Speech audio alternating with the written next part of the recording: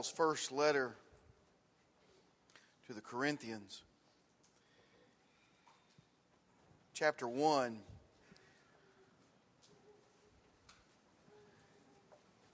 He's explained to the Corinthians about the wisdom of God and the power of Jesus Christ. And he says in verse 20, "Where is the wise? Where is the scribe? Where is the disputer of this age? Has not God made foolish the wisdom of this world? For since in the wisdom of God, the world through wisdom did not know God, it pleased God through the foolishness of the message preached to save those who believe. For Jews request a sign and Greeks seek after wisdom, but we preach Christ crucified, to the Jews a stumbling block, to the Greeks foolishness, but to those who are called, both Jews and Greeks, Christ, the power of God and the wisdom of God, because the foolishness of God is wiser than men, and the weakness of God is stronger than men."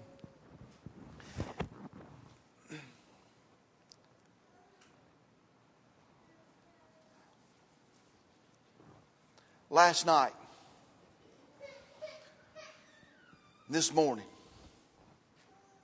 over and over and over again, 24 men,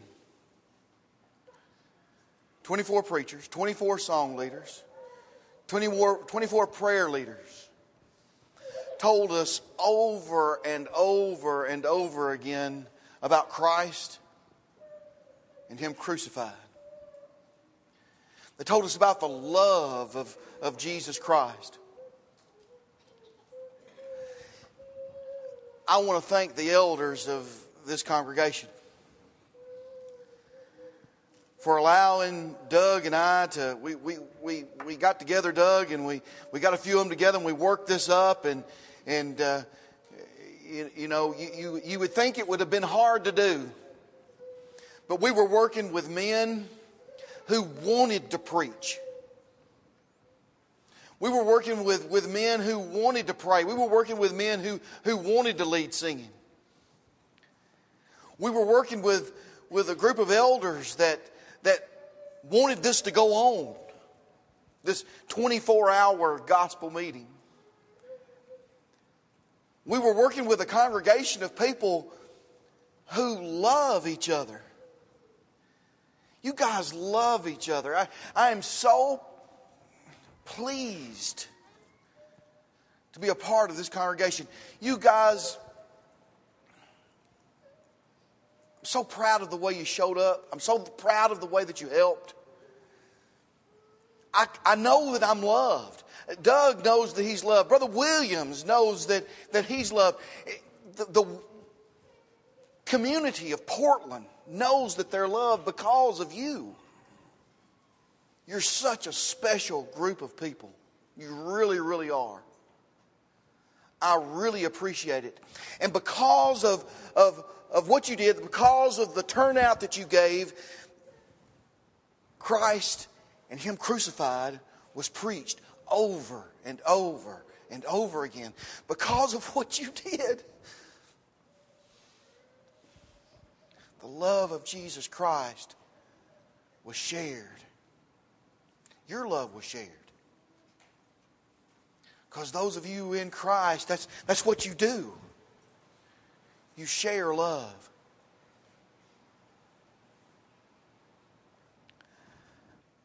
Jesus loved us. I'm going to show you a picture. It may be a little graphic. I'm not sure. I debated on whether to show this picture or not. It's an artist's depiction of what Jesus may have looked like hanging upon the cross of Calvary.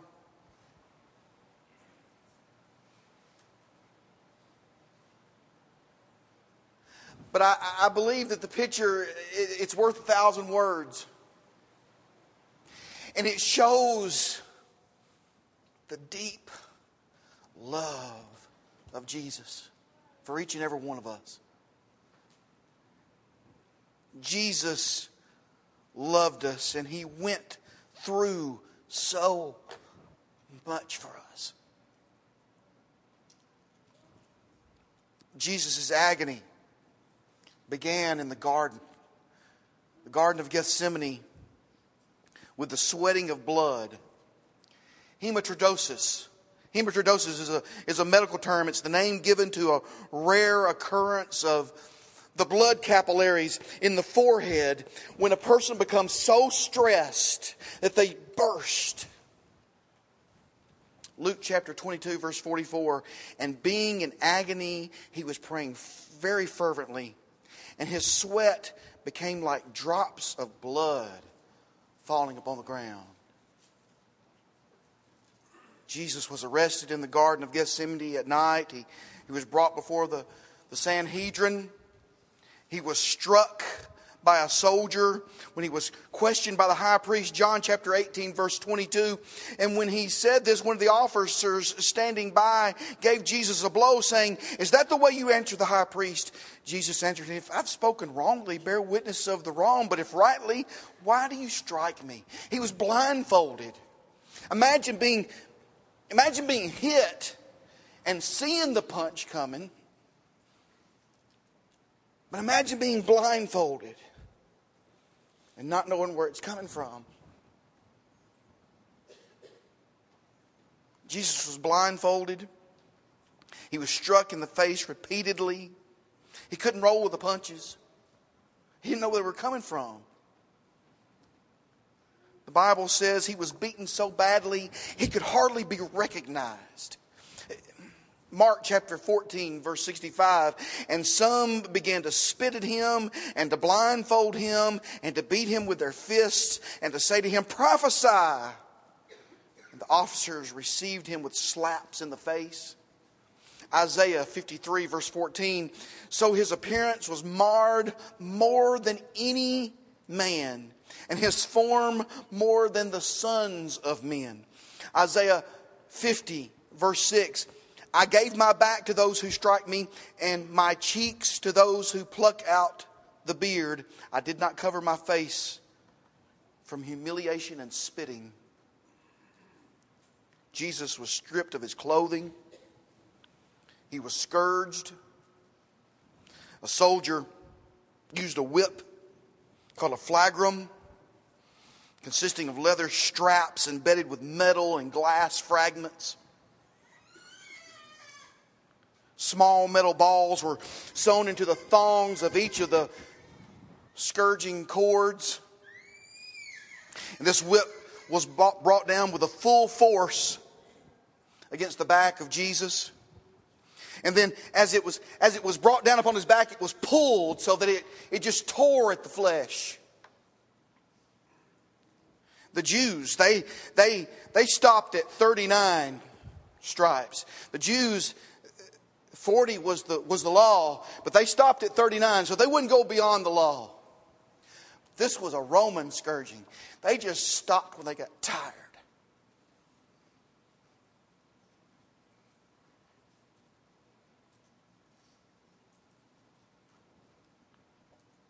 By this time, Jesus was in great pain, suffering severe blood loss.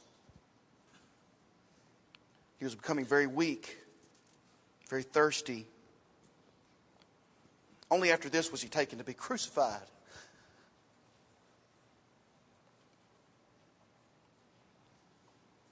They stripped him. They put a scarlet robe on him. They placed a crown of thorns on his eye.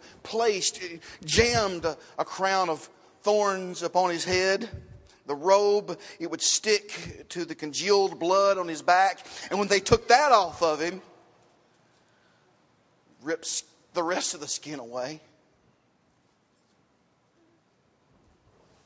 These thorns were shoved between his scalp and his skull, and severely bleeding. It says in Matthew 27, verse 30, they spat on him, they took a reed and they began to beat him on the head.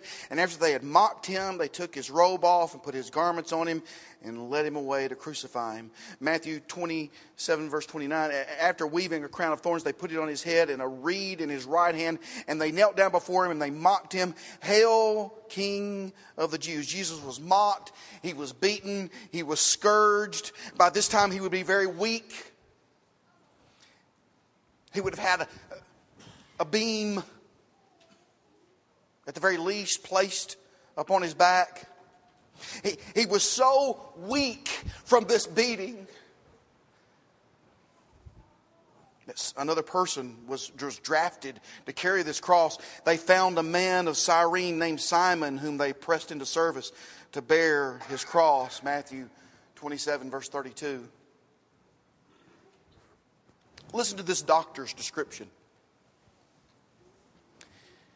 Jesus was led away to the cross, and finally he was nailed to a crossbeam. Normally a person was laid down upon the crossbeam and a nail driven into one wrist. Then the other hand was pulled very tightly and another nail was driven into the other wrist. The nails were usually about 6 to 8 inches long. Placing the nail in the wrist severs the median nerve, resulting in a burning pain as well as paralysis of the hand.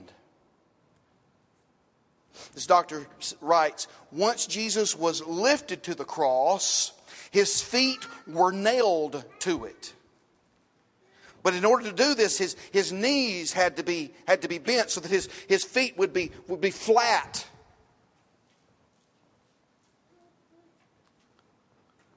Once suspended, the force of gravity would bring the weight down upon the nails, resulting in great pain, severe marring of the body, ripping ligaments, popping his shoulders, discolating his joints.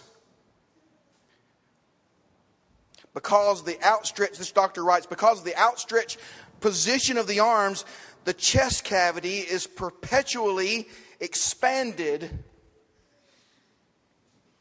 And it's very difficult to breathe. What he would have to do is he would have to push up to breathe. But he can only hold that for so long. And he'd have to drop back down again. And he couldn't breathe.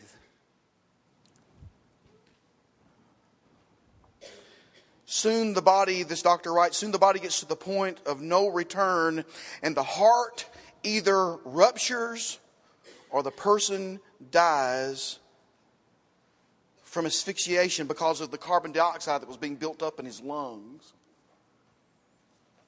Because he couldn't breathe. He basically drowned. He was drowning without water.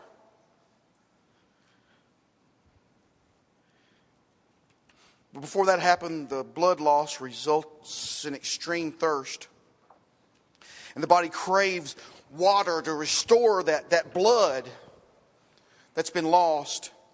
Jesus said, John chapter 19, verse 28, I thirst. And a soldier put some sour wine, Luke 23, 36, on a stick. But Jesus refused it because he wouldn't seek to escape this ordeal. He was so badly beaten before he got to the cross, he died relatively in a short amount of time, considering. It wasn't necessary to break his legs as so many did. That, if the legs were broken, they couldn't push up, you see. But Jesus was already dead, so they didn't have to break his legs. Jesus loved us so much. I want to be loved like that. Don't you? Don't you want to be loved like that? Guess what? You were. You were. Because God so loved the world that He gave His only begotten Son, that whosoever believeth in Him shall not perish, but have eternal life. How can you not love somebody like that back?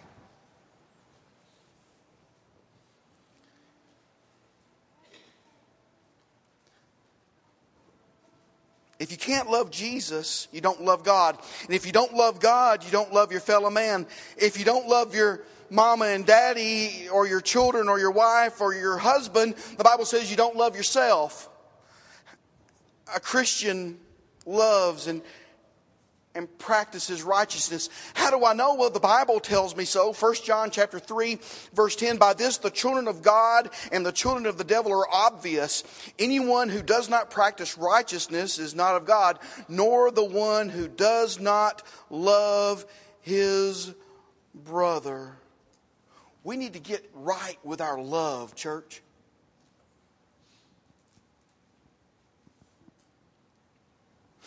Without love, all of this means nothing.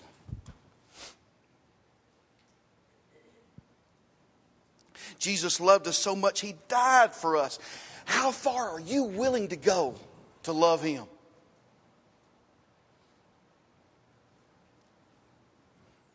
You know, we need to watch out how we use the word love, because love is important. Love is a command. Love is supreme. God is love. We need to get right with how we use the word. Why? Well, because it matters. It matters. Many words in the English language have been twisted or they're used incorrectly. We live in an anything-goes society. The word love is used from everything from peanut butter to your husband, isn't it?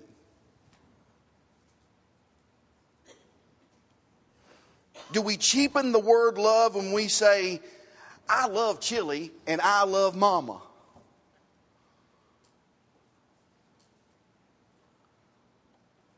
The words you speak, the words you speak prove your character. Jesus said in Matthew chapter 12, verse 36, and I say to you that every careless word that men shall speak, they shall render account for it in the day of judgment. Here it is. For by your words you shall be justified, and by your words you shall be condemned. It matters what you say. To flippantly use a word is dangerous, especially love. Love is important. Love should be important to us because it's important to God. If you don't love, you don't know God. You want to know God, don't you? You want to know God. Of the three most prominent, 1 Corinthians chapter 13, verse 13, of the three most prominent Christian gifts, love is the greatest. Now abide faith, hope, love, these three. But the greatest is faith? No. The greatest is hope? No. Faith will one day be realized. Hope will one day be realized. But we'll always have love. It's the greatest. Love is so important. Love is a command. We're commanded to love one another just as He loved. John 13:34. A new commandment I give to you, that you love one another, even as I have loved you, that you also love one another. Now, what did Jesus do for you? A picture's worth 1,000 words. He died for you. Are you willing to go that far? I'm not talking about some kind of suicide bomber crazy cult thing. I'm not talking about that. Are you ready to give up your life so that the body of Christ here on this earth will live?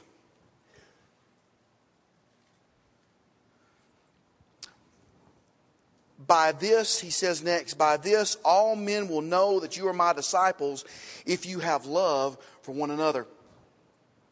Are you letting an old grudge get between you and a brother or a sister? If you're letting that grudge get between you or a brother and a sister, well, you're letting that grudge get between you and God. Husbands, do you love your wife enough to die for? Wives, do you love your husband enough to respect him? Do you both love your family enough to take control of it? Children, do you love your parents enough to obey them? Do you love your neighbor enough to invite them? You who have boyfriends, you who have girlfriends, do you love them enough not to have sex with them?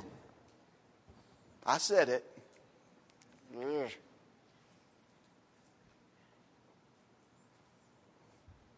Do you love your friends enough not to drink with them, not to smoke with them, not to do drugs with them?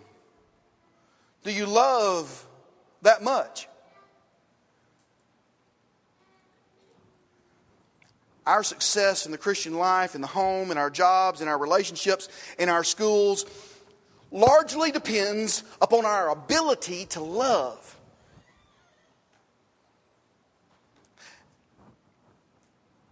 Are you ready to give up the world to save your soul? Are you ready to live and die for Jesus Christ? If you are, then you have supreme love. You have God's love. Love is supreme. God is the supreme being, and He demands that we love Him supremely. He demands that we put Him first in all matters. Exodus 20, verses 1 through 3, He says, in paraphrase, there were to be no other gods put before Him. No other gods were supposed to come before God Almighty. Matthew wrote, Matthew chapter 6, verse 33, but seek ye first the kingdom of God and His righteousness, and all these things, they'll be added to you. We must put God first. Matthew chapter 22, verse 37, we must put God first and love the Lord our God with all our heart, with all our soul, with all our mind. To do so is to love Him with all your powers, with all that is you. Our affections must be placed on the things above, the heavenly things, the heavenly nature, not on things here. That was a theme that ran yesterday and the day before over and over and over again. We're not supposed to put our treasures here on this earth. We're supposed to lay up treasures for ourselves in heaven. Colossians 3, verse 1, if then you have been raised up with Christ, keep seeking the things above, where Christ is, seated at the right hand of God. Set your mind on the things above, not on the things that are on the earth. For you have died, and your life is hidden with Christ in God. When Christ, who is our life, is revealed, then you also will be revealed with Him in glory. 1 John chapter 2, verse 15, do not love the world nor the things in the world. Notice, if anyone loves the world, the love of the Father is not in him. Notice, for all that is in the world, the lust of the flesh, the lust of the eyes, the boastful pride of life, it's not from the Father, but it's from the world. And the world is passing away. The world's going away, guys. We cannot put our hope and our faith and our love into the world, because the world's going away.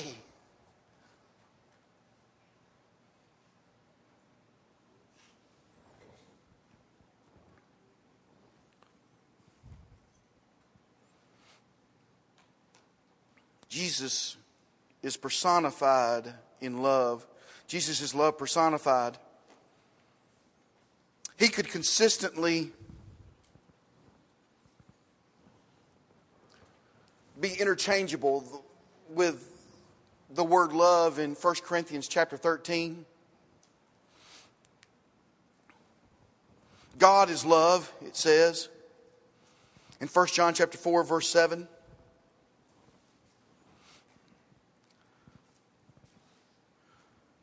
Notice as I read 1 Corinthians chapter 13, though I speak with the tongues of men and of angels, but have not God, I'm interchanging God with love there.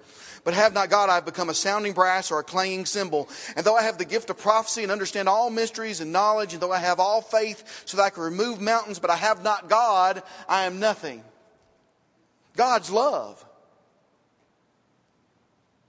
Christians are to abound in love for one another. 1 Thessalonians chapter 3, verse 12.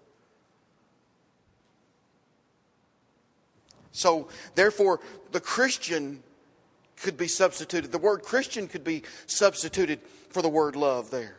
If you're a Christian, your name could be substituted for the word love there. Let me read it this way. Though I speak with the tongues of men and of angels, but have not love, I have become a sounding brass or a clanging cymbal. And though I have the gift of prophecy and understand all mysteries and all knowledge, although I have all faith so that I could remove mountains, but I have not love, I am nothing. And though I bestow all my goods to feed the poor, and though I give my body to be burned, but have not love, it profits me nothing. Love, wait a minute, let's put my name in there. Chad suffers long. If I'm a Christian, if I'm part of God, and God is love, Billy Joe doesn't envy. Brother Eddie, he's not puffed up. He doesn't behave rudely. He doesn't seek his own. He's not provoked. He thinks no evil, does not rejoice in iniquity, but rejoices with the truth, bears all things, believes all things, hopes all things. Miss Joyce never fails.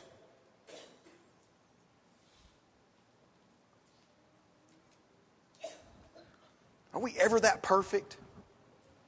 Are we ever that perfect? Well, we're strived to be. We're to be perfect even as our Heavenly Father is perfect. And God's love is perfected in us. 1 John chapter 4, verse 12. No one has seen God any time. If we love one another, God abides in us, and His love has been perfected in us.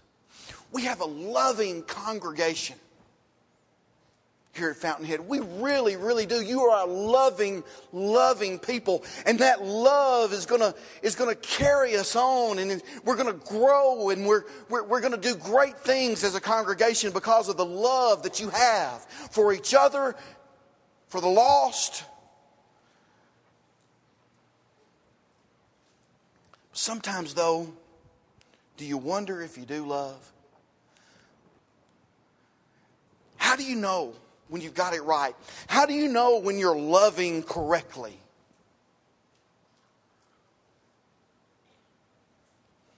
Well, we love to talk to those we love, don't we? I love a good conversation. Do we love to talk to God in prayer?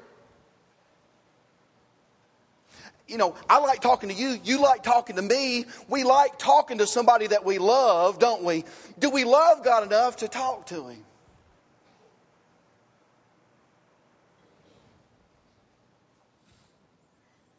When we spend time in prayer, in the praise of our Lord, then we know we've got it right.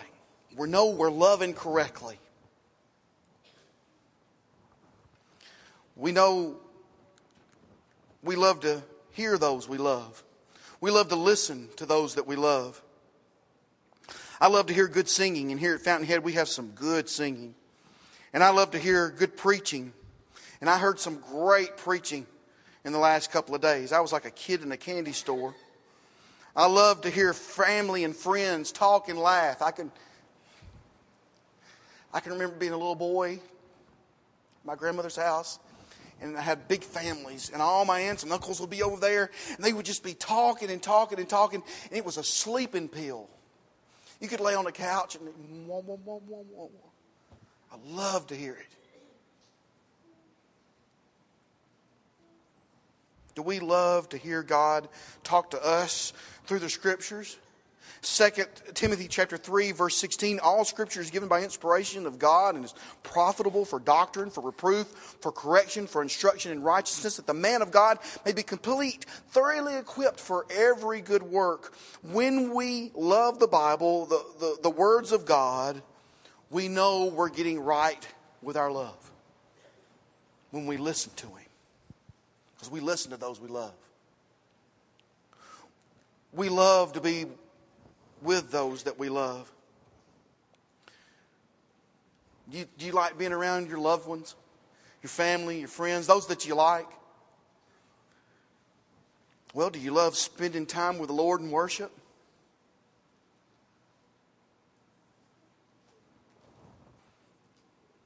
Or are we too busy,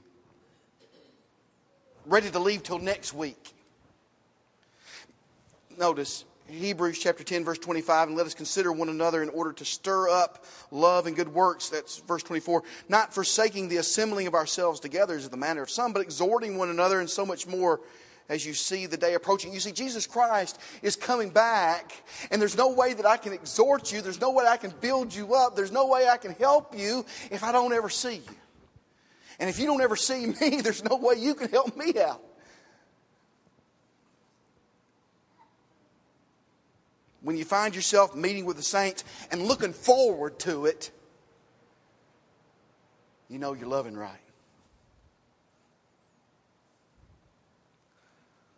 Love makes us happy to do things. You know, we like to do things for those we love. You know, my father said he was the we in my mom and dad's relationship. He's the we. He is the we in their relationship.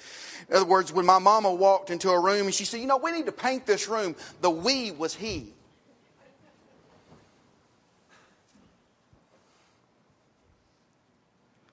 We love to do things for our sweeties, don't we?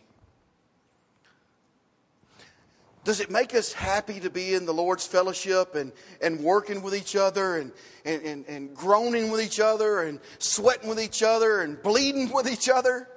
Does that make you happy?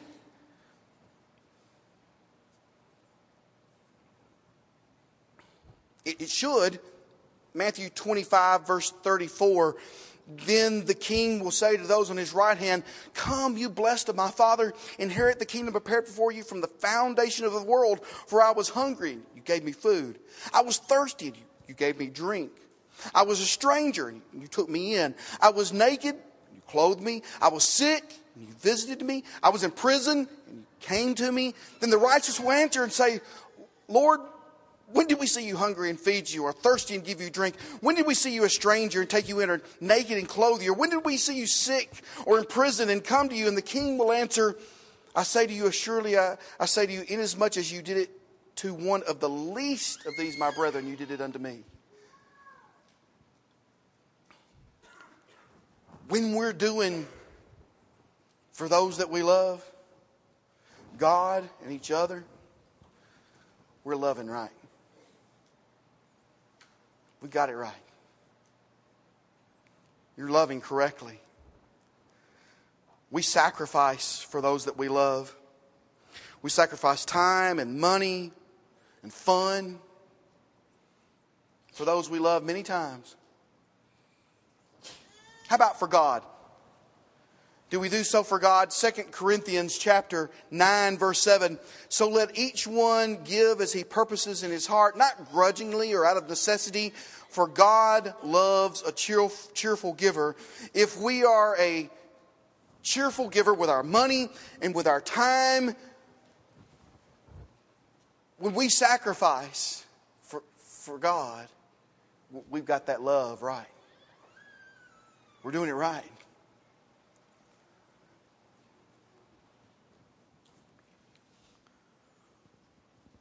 We know we love God because we pray and we read and we're in church and we do good. Even if it means sacrifice. Even if it means that to pray means we might have to sacrifice some time.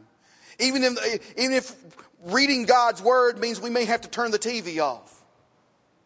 Even if doing good for somebody means that, well, we may not get to do this thing that we want to do, that we've been thinking about doing for a long time. We've been putting money aside for. Even if it means sacrifice. We know we love God because we keep His commandments. Notice John chapter 14, verse 21. He who has my commandments and keeps them, it is he who loves me. And he who loves me will be loved by my Father. And I will love him and manifest myself to him. We know we're getting it right when we're built up and we're edified and we're just unmovable. Love builds us up. Love edifies. God edifies. Christians edify and build each other up. Carrie edifies. Danny edifies.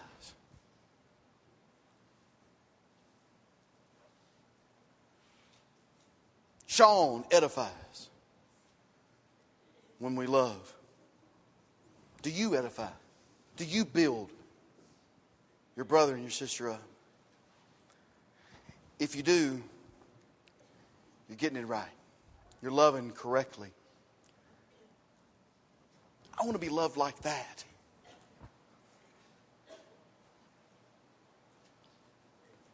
Wait a minute. You are. For God so loved the world that He gave His only begotten Son, that whosoever believeth in Him shall not perish, but have everlasting life. Do you believe?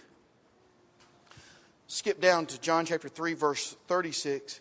He who believes in the Son has eternal life, but he who does not obey the Son shall not see life, but the wrath of God abides on him. Do you love God? Well, let's see. Do you love God enough to obey Him?